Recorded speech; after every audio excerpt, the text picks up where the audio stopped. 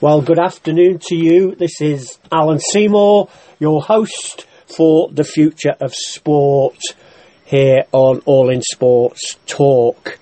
Very delighted to welcome as my special guest this afternoon, Leshia Hawkins, who is the Regional Head of Operations at the England and Wales Cricket Board, primarily for participation and growth. So that's a wonderful title, Leshia. Tell us a little bit about your role there at the ECB.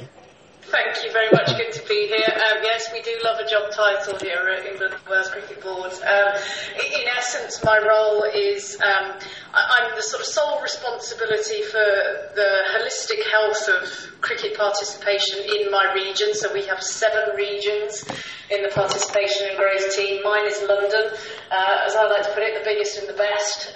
So that encompasses Middlesex, Surrey, Kent, and the London boroughs of Essex.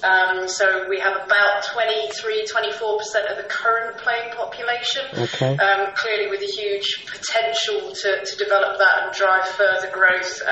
Our main sort of pillars, if you like, for participation or the growth of cricket in London and across the country this year are 5 to 8 year olds with our new All-Stars cricket programme, which was launched a couple of weeks ago. We'll be starting in around about 2,000 clubs up and down the country. Wow. In a couple of weeks' time.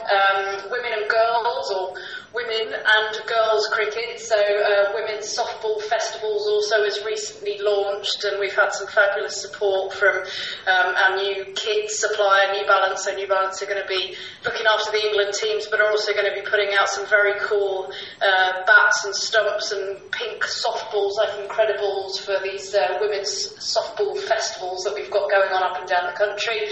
And also sort of lapsed players, and I guess sort of really celebrating everything that is great about the local cricket club. And we're going to be hosting Cricket Fest, which is going to be held over one weekend. It's really up to the clubs to decide, but it'll be one weekend over the course of sort of mid-June to mid-July, where clubs will pick a weekend to either sort of hero, perhaps if they're an All-Stars centre, perhaps having a women's softball festival, perhaps having a NatWest Under-19 T20 fixture if they've got a team in that, perhaps hosting a sort of short format 2020 game of lads and dads, or even indeed mums versus daughters. Right. Hopefully, as I say, we're going to get a number more women and girls into the game this year, probably down through the softball route. But holding all that together, and all things to do with umpiring and scoring and engaging with our leagues and our clubs, and helping our clubs to develop.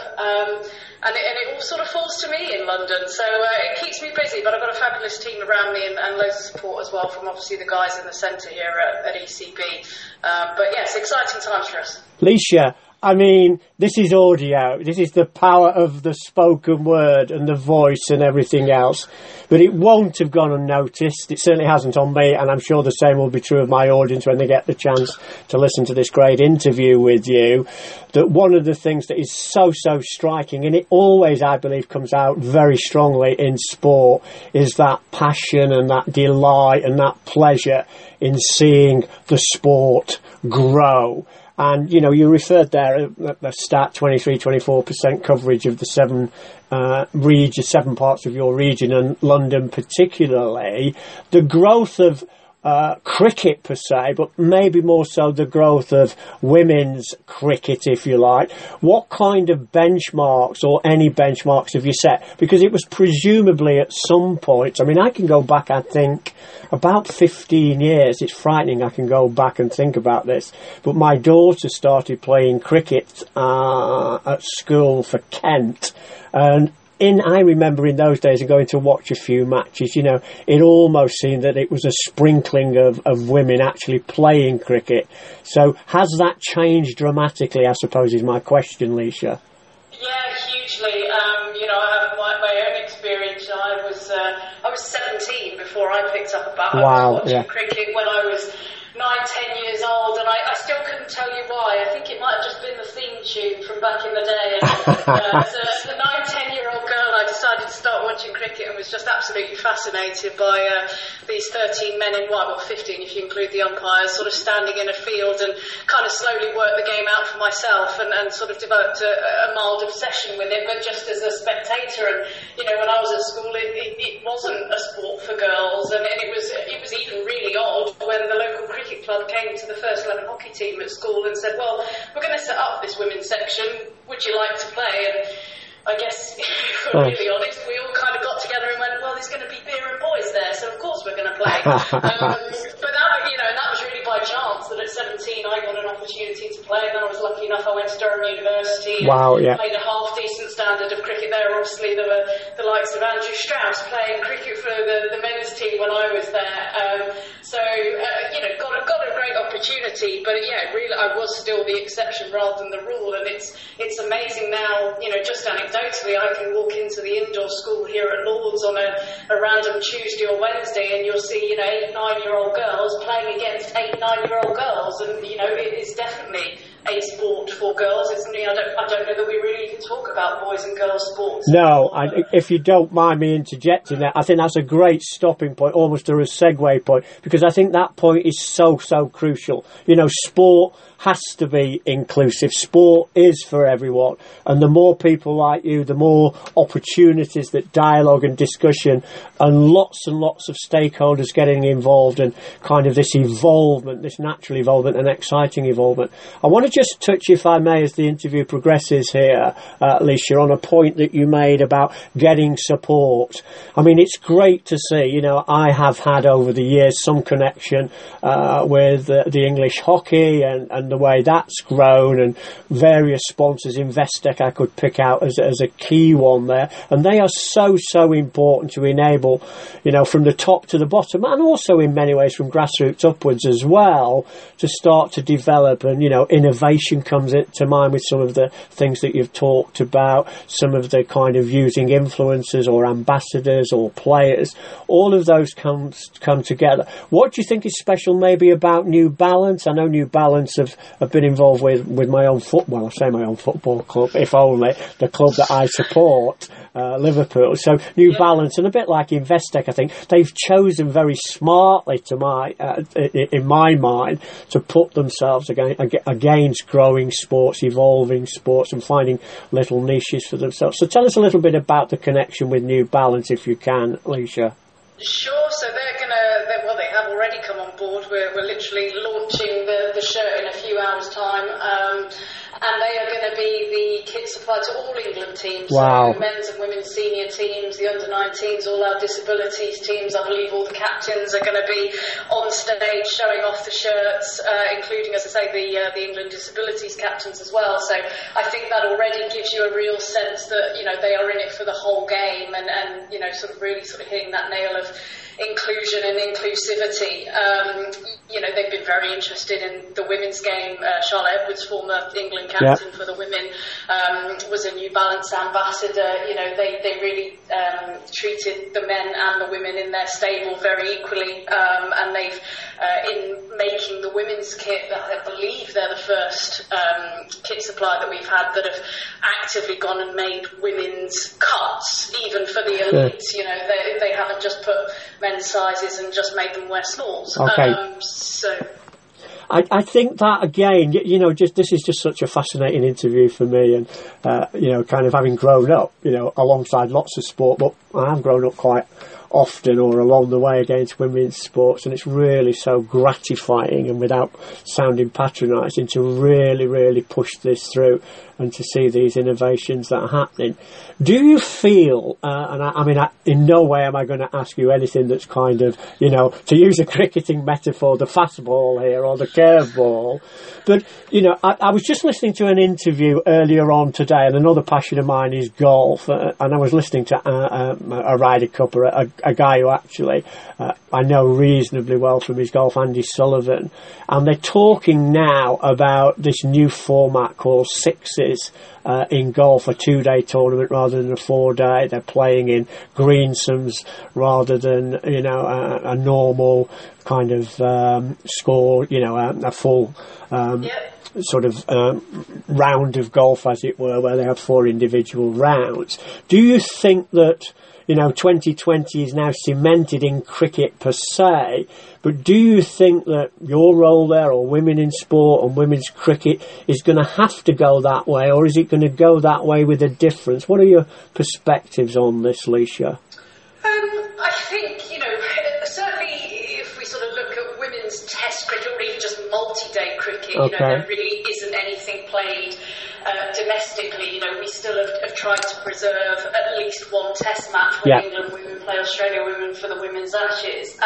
But the reality is, multi-day cricket for women, grassroots and upwards, and even, as I say, on the cusp of England, isn't played. So it's going to be very difficult to sort of preserve, as I say, test cricket.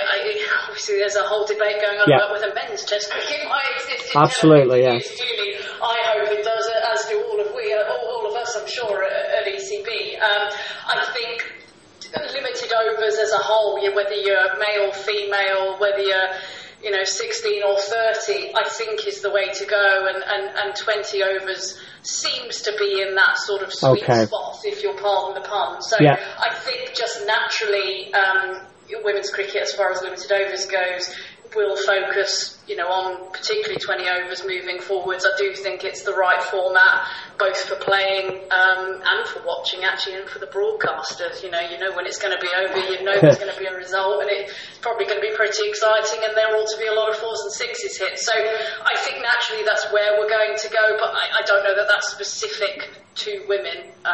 If that makes sense. Absolutely. And I mean, and it's a nice little segue here to go into a kind of other continuing theme in the interview here, Leshia.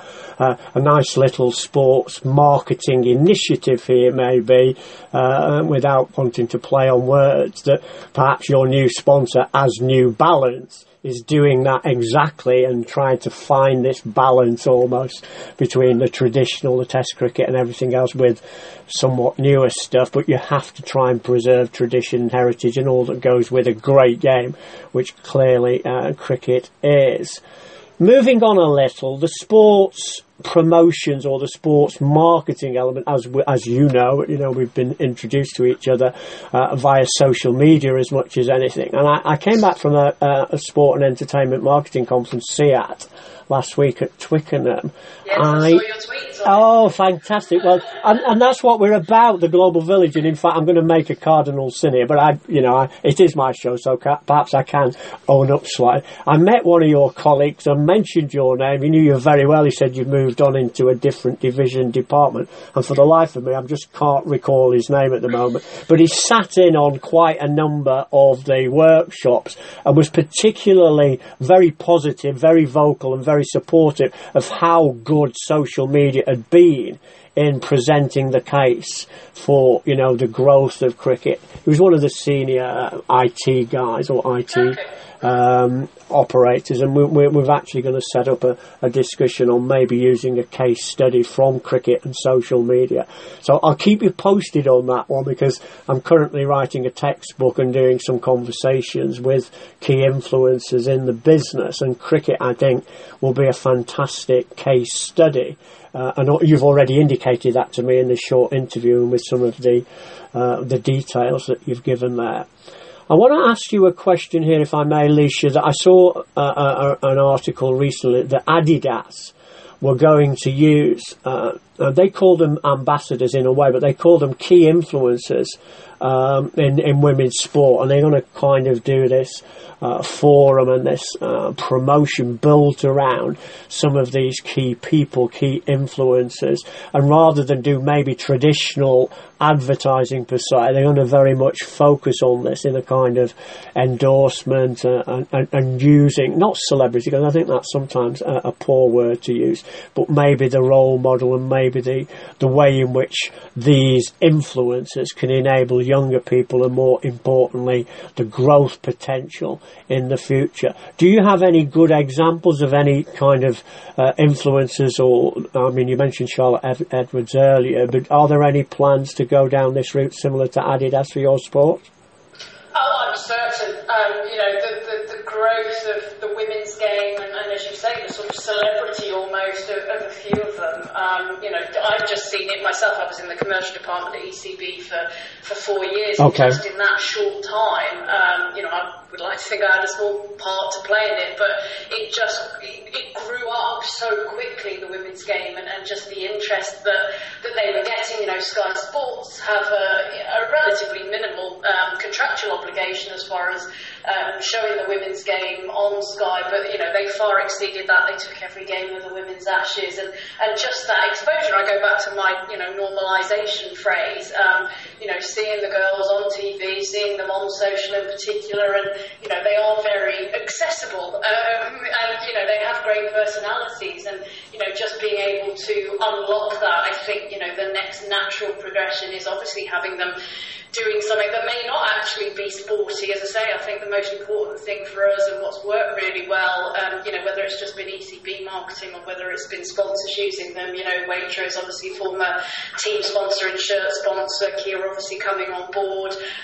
They want to, be more recognisable, and they want to be stars. It's sort of gone the other way a little bit with the men. I think we have some fabulous personalities now with the England men's team, but the access to them is clearly limited because of the demands on their time, particularly the playing schedule. So I think it's a natural progression. There's a few, as I say, that are really keen to do more media, and I think when people do see them, whether they be sponsored, whether they be the sort of man or woman on the street, I think people are often pleasantly surprised with the level of intellect and the level of wit and just their sort of general enjoyment of their life. And I think they realise that they are very lucky to be doing what they're doing, and to be paid to be professional athletes, whereas a couple of years ago they were just doing it because they loved it and they just happened to have very understanding employers. Whereas now their life, as I say, has changed very quickly, and I think that energy is a very attractive thing to sponsors, and I think it's something that is a really positive role model for young girls now as well. So I hope so. And then obviously we have a Women's World Cup in England and Wales this summer, so if we can get to the final and hopefully beat Australia with a 6 off the last ball, I think that would obviously project them into greatness as well. Do you see, I know this again, using the metaphor again, this might be the curveball rather than the straight ball metaphor, do you see women wanting to go into cricket as a career or the professional pathway? I remember, I'm not going to try and use this per se as a case study, but Jenny Gunn, who I'm sure you'll probably know very well, kindly accepted an invitation I gave to her. Now again, time passes by. I'm sure it was probably at least 3 years ago, to talk to my sports students at the University of Northampton, and she was fantastic and came in, and the students were particularly encouraged by lots of the things she said. But she wasn't, I don't think, totally professional at that time. And she almost talked, I think Waitrose were your sponsors and who've been great for cricket, obviously. But I just wonder, not as a comment here about professional sport and professional women's sport and or the sponsors involved, but, is there sufficient opportunities to get the most out of all of the things that a sponsor might be looking for, or equally on the other flip side, what maybe a professional career aspirant sports person might want to, go into? So it's loaded a little bit, I know, Leshia, but what are your views on that particular aspect of professionalisation of cricket and the role that perhaps women might take up in the sport?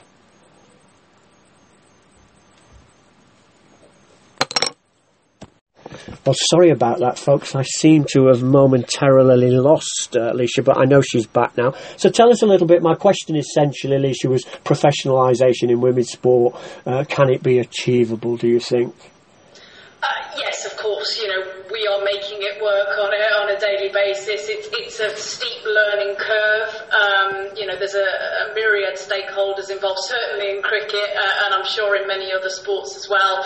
It's not just us, it's the other boards. Cricket Australia in particular have been one of the lead leading lights in cricket, certainly, and the professionalisation of the women's game there. I'm sure others will follow, but, you know, we need everyone to go with us and get a proper Future Tours programme. We need other boards to get sponsors on board. We need other boards to, you know, sort of put in extra sort of infrastructure into their domestic competitions, obviously to try and sort of close that gap and make, you know, global events very genuinely competitive. I think on a domestic level, certainly for cricket, you know, we are getting there with the domestic structure. I don't think we've cracked it by any stretch of the imagination, but again, we've done a lot in a very short space of time. Kia Super League, we're going to have domestic women's cricket on live TV for the first time ever this year, again with thanks to Sky Sports, you know, going over and above their contractual obligation to put domestic games on, and other sports I'm sure could do the same.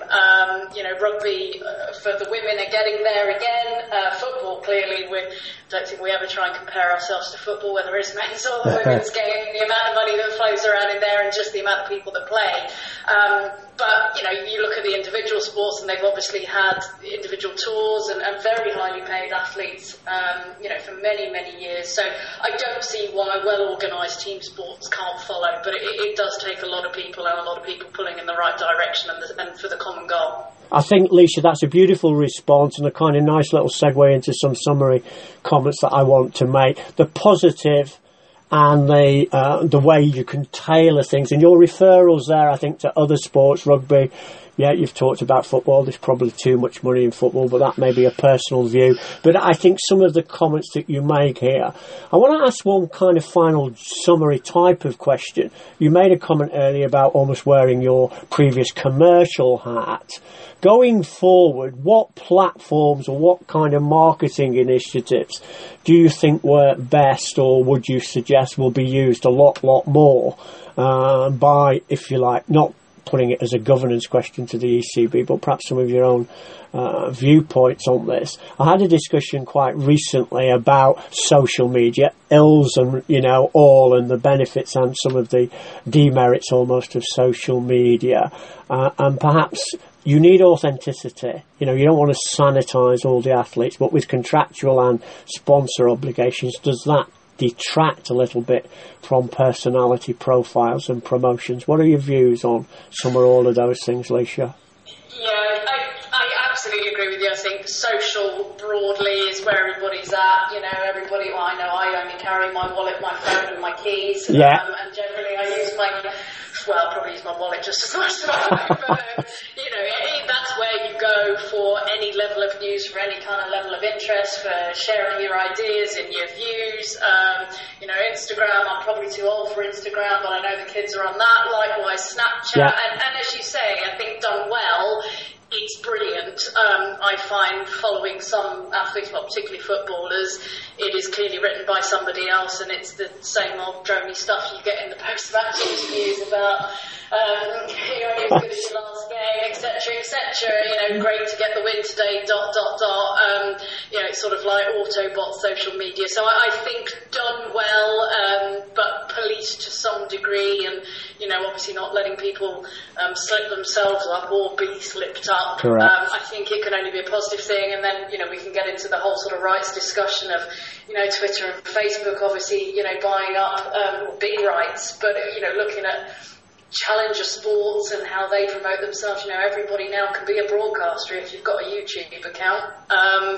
You know, and I think that'll be fascinating. And esports as well. I mean, we haven't even sort of touched upon that. I just think it's utterly crazy that, you know, that many people would turn up to watch some kids playing computer games. But, you know, whatever gets people out of bed and whatever, you know, drives people and, you know, brings the passion out in people, you've got to go where they are. And if that's, say, on mobile phones and iPads, etc., then that probably is the future. But who knows? You know, a couple of years ago, Twitter wasn't really that big a thing, and it's exploded, and it'll all sort of go in peaks and troughs, I'm sure. So whatever it is, I hope I think of it first, and I hope I get the copyright. Leisha, I mean, sadly, like all great interviews, and this has been a great interview because it's not only been fascinating, but it's been we've got we've got loads of touch points here, and I think in a summation there, your reference to all kinds of platforms in social media, like your reference earlier into all kinds of sports. We go where it's at, we're living that, and I think the passion and the intensity and the exactness of lots of the opportunities that exist. And it was nice to hear as a final close, the future of sport is where we all want to be. And obviously with my show and themes, so do I, and I'm sure we both will in the future. So many thanks today, Leshia, for being my very special guest on All Things England and Wales Cricket Board. Just give a final shout out, if you would, or some contact details, how anyone interested in cricket, the women's game, any of the issues that Leshia has brought up today. Obviously you can contact me, Alan Seymour, at Sport Marketing 1, here on All in Sports Talk, Future of Sport. But how can we also make contact now with you, Leshia? Well, I'll give you the social media answer, obviously. I'm at Leshia Hawkeye. My first name is Leshia. So it's at Leshia Hawkeye, all one word, on Twitter. Please do follow. Apologies in advance for the pictures of the cat. Leshia, no apologies needed on my show. It's been a great interview. You have a wonderful week and have a great season, out on the square, as it were. And we wish everybody at the England and Wales Cricket Board the best of success in the future going forward. Thank you very much. Good to be here. Thank you.